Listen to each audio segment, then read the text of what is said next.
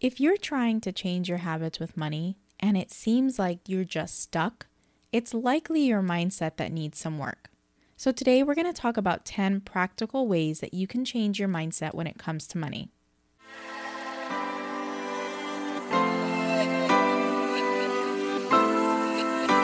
Hey there, and welcome to the Marshmallows and Money Podcast. I'm your host, Gina Zachariah. I'm a wife and mom of two, a personal finance educator, and a debt-free money-saving ninja. I'm here to help you navigate this world of money so you can afford the life you want. So I'm breaking down dense money topics and translating them into easy-to-digest action steps so you can easily implement them into your life right after every episode. Grab a coffee or beverage, and let's chat about money. Mindset is powerful. It's that key driver that makes a really big difference when you're not feeling motivated, when you're feeling down, and when you're feeling stuck. Mindset is that magical piece of the puzzle. But what does it mean to have a healthy mindset when it comes to money? Well, most of us grow up with some perception of money coming from our parents and our grandparents and the way they dealt and behaved with their money. We likely either followed in their footsteps or we went the exact opposite way, depending on what you experienced when it came to money. When I was growing up, my immigrant parents didn't really understand money management. In fact, we had many houses and were considered to be affluent at one point. The lack of having a healthy mindset when it came to money affected us negatively. I remember moving from home to home every couple of years. You see, my dad would use our house as primary form of investment, almost like the stock market. As soon as a house raised up in value, he'd put a sign for sale, and it was time to move on to the next house.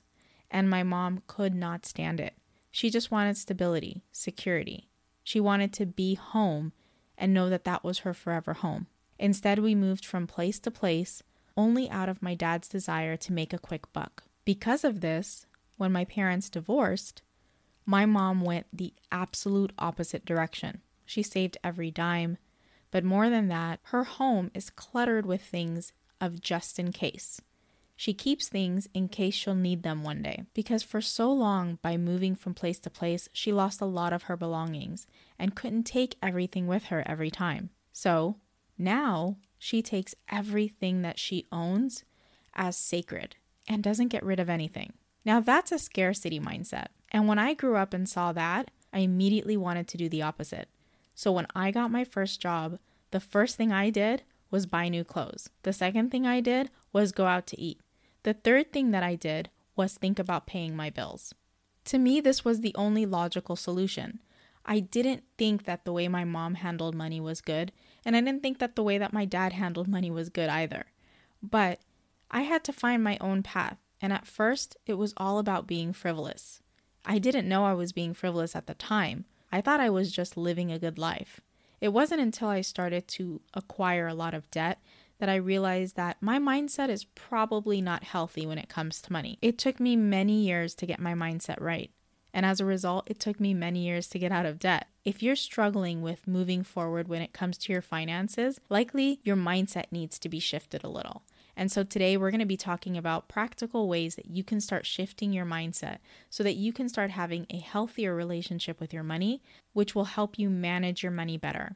Number one is to pay attention to the daily habits of the rich and emulate those you admire. Now, I'm not asking you to strive to be rich or strive to be like someone else because, as you know, I'm not one that likes to compare. I think that every single person has a unique sense of what fulfills them. And even though we're similar in certain ways, there are definitely things that make us different. So I don't want you to mimic or imitate what they do, but really look at their daily habits and see what parts of their daily habits you could apply into your own daily life that would make a big difference when it comes to managing your money. I find myself doing this with sharks from Shark Tank. I look at the way that they handle their morning routine, what they do throughout their day, what they value the most, and I take little bits and pieces of that and apply it to my lifestyle based on what I want my life to look like and where I want to go. Number 2 is to read more personal finance books. Now, in the show notes, I'm going to leave my favorite personal finance books and also the finance book that I'm personally reading right now, which I'm loving. But the idea here is that the more that you read, the more that you get other people's perspective, the more that you understand certain concepts, the easier it is for you to apply real, practical solutions to your finances. It makes such a big difference when you're moving forward with the knowledge base. If you're moving forward without really fully understanding the big picture of it, sometimes you can lose sight of that when you start to feel discouraged, or when you see everyone else spending money and you ask yourself, why am I not able to go on vacation or go out to eat as much? Or how come I see all of my friends doing all of these really fun, adventurous things and I'm over here trying to pay off my debt and feeling miserable? When you have a good, solid knowledge base and perspectives, then your why becomes stronger. Your mindset around your goals becomes stronger, and it'll make it easier for you to continue on your progress with your money, even when you see others around you having what seems to be more fun than you. It's also a great way to hear of other people's experiences. Most personal finance books have a little bit more of their personal story. Hearing other people's experiences always seem to be more motivating to me. There are some personal finance books that give you the how to do this, how to do that, and the practical ways around it. But I personally love the personal finance books that give you a little bit of history behind it. What their life was like. How did they come to the conclusion of doing better with their money? What changed in their world that made them wake up and see that money is more of a tool versus a thing that you want to attain? All of these perspectives and this new way of thinking will eventually change your mindset around the way that you behave and manage your money. Getting a different perspective and other people's experiences gives you a more well-rounded picture of what money can do and what money shouldn't be about. Number 3, join money focus groups. Being part of a community of like-minded people who have the same types of goals and mindset as you makes a huge difference with your success. It helps you move forward. It gives you the encouragement. It pushes you when you feel like you're wanting to give up. It gives you inspiration, but it also gives you the accountability. So many of us go through our money journey alone. I was one of those people. Sometimes it could feel so discouraging. Sometimes it could feel like you're never going to move past this. You're always going to be in debt. You're always going to have less. Having a community around you of like-minded people, making friendships with people that think and want the same things as you can make a world of a difference. It's precisely why I started Money Wizards, which is our online membership community. At the time of this recording, it's not currently open, but our members are super supportive of one another. They support each other when they win, and they support each other when they fall. It's all about that support when you fall that makes a big difference. Having someone behind you motivating you, sharing wins and struggles with one another keeps you grounded and motivated. You become a person who motivates them as well. And the more that you motivate them, the more that you're inspired to do the same for your life. And when you're feeling down, when you're feeling stuck, having them makes you feel so much more powerful than when you're doing it on your own, because it's so easy to give up when you're doing it by yourself because it feels lonely. It feels like you don't have all the information. When you have a community of people around you, you get to bounce ideas off of one another. You get to ask about certain experiences. Maybe someone is a couple of steps ahead of you and can remember exactly what it felt like to be in your shoes right now and can help you walk through it in an easier way. I created this membership community because I wished I had something like this when I was going through my debt-free journey. I remember feeling like my entire extended family was able to go on vacations and buy new cars and have all these wonderful adventures. And a lot of times I felt stuck in my money journey. If I had one friend, just one friend, that was doing the same thing as I was, I would be able to feel more motivated and energetic and enthusiastic to move forward with my goals. So imagine an entire community of people that are rooting for you. So I urge you to find a money-focused group. It'll make all the difference in the world. And if you want to be part of our money-focused group, Money Wizards, you can click on the link in the show notes and join the waitlist. Once enrollment opens up, you'll be the first to know. Number 4, focus on what you have and not what you don't.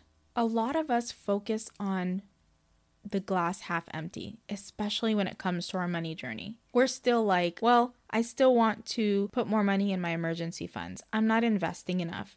I still have a ton of debt that I have to pay. I still have this and I still have that. And you're looking at all of your to-do list instead of looking at what you've already accomplished, what you already have. And we do this with everything. If we have a car that takes us from point A to point B, we think, man, my car is 10 years old. I would love to have a 2 or 3-year-old car or even a brand new car. You don't think of the fact that you have a car that takes you from point A to point B, that's reliable, that saves you in gas, that's comfortable to drive in, that has AC on a hot day. We always look at what we don't have. And if you continue to look at what you don't have, you'll always feel like you don't have enough. But if you start to pay attention to the things around you, the things that you already have and are blessed with, it's so much easier for you to have gratitude. And with gratitude, you spend less money. Number 5, practice gratitude. Because gratitude is such a powerful component to your money journey. Practicing gratitude means that you're more mindful of everything you have in your world. Because believe it or not, when we always look at the glass half empty, we miss the things we actually have. We end up creating big blind spots in our perspective. So practicing gratitude is all about taking away those blind spots and looking around your world and seeing how much of it you're actually really lucky to have and how much you've already accomplished. The more you realize how much you've accomplished, the easier it is for you to continue moving forward. But if you're constantly looking at the negative and what you don't have of, then it's always going to feel deflating and it's going to feel like you're struggling all the time and you're not making enough momentum. I understand that there are certain situations that are really hard to be grateful for. I get that. I'm not tone deaf to the situations that a lot of people are enduring right now. But I really think that in all things, even just a bit of gratitude can move us an inch forward. And that inch forward will move us another inch and another inch. And before we know it, we could walk away from the things that we're not currently happy with in our life. Number 6, create a vision board for your goals. Now, I love this idea because it's absolutely unique to you, your goals, and the things that make you excited. Creating a vision board just basically gives you your dreams, your goals, your aspirations all in one place that you can hang up and look at on a daily basis. It gives you inspiration and motivation and helps you look past your struggles because you're constantly looking ahead. You're constantly looking at what you want to become, what you want your life to look like. And so there's no dwelling in the present. There's no dwelling on the past. There's no dwelling on your mistakes. You're looking forward to the future. And for that reason, it's incredibly exciting and motivating at the same time.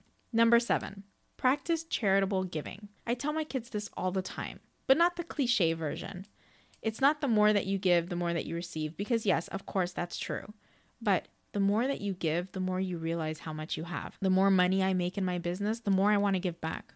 The more grateful I am that God is blessing me with so much. I want to give more. I want to give more. I want to give more. And it's this constant wanting to give back, wanting to give more, wanting to give out of my abundance that starts to change our mindset. Because when we give, that means we have extra, means we have enough, right? It's more of this abundance mindset. And usually when we're on a money journey, it almost always starts with this scarcity mindset of we don't have enough, we don't make enough, we're already up to our eyeballs in debt, and I just don't have anything to give. But even if you were to give something simple like decluttering your closet and giving that to charity, that alone makes you feel like, wow, I had so much in my closet I wasn't using, and now I'm giving it to someone who could put it towards good use.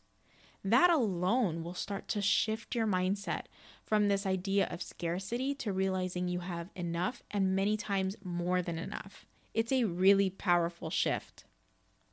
Number 8, understand the opportunity cost of what you spend your money on. So many of us spend money mindlessly, not only on impulse spending. I'm not talking just about impulse spending because we've talked about this before, and I know that you're practicing not spending so much on impulse. I know. But this is more of looking at everything that you purchase, even the things that you need as necessities, and start putting an opportunity cost in those areas. For example, if I'm going to buy a car, which I'm going to need one super soon, and we'll talk about that in another episode, but I have the opportunity to either choose an affordable model like a Toyota Camry or a more luxury model like a Lexus. We know that both of those costs are different. The opportunity cost is where I find the difference between a Toyota and a Lexus. If I were to purchase the Toyota instead of the Lexus, that difference in money, if I were to invest it, how much money would I actually make 30 years from now, 40 years from now? Opportunity cost is just that you are looking at the difference between one item and another and that money that you could potentially put towards building your wealth. That's opportunity cost. I urge you to do that with everything. And not because, you should never get a Lexus or you shouldn't ever get the higher end model. No, it's not that at all. But it's more of when you are mindful of where you are actually spending your money and if it's really being put to good use, you start to realize that money is more of a resource and a tool versus just allowing us to get more material possessions. And I know some people that say, oh my God, these people that talk about opportunity cost, not everything has opportunity cost. Sometimes you just really want the higher end model.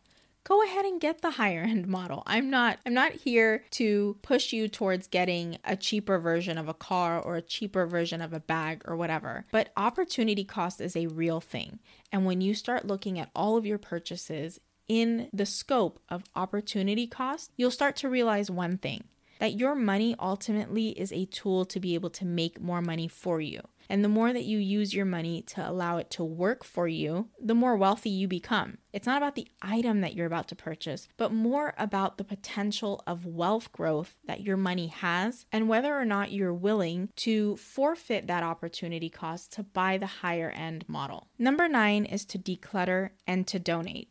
And we talked about this with charitable giving when it comes to your closet and whatnot. Charitable giving obviously is also tithing and giving back monetarily, but decluttering and donating is also part of charitable giving. Yes, it is things that are usually used, but it also shows that you have abundance, just like we talked about before. And if you've noticed the theme within all of the things that we've talked about so far, you'll notice that a lot of these concepts are linked and intertwined.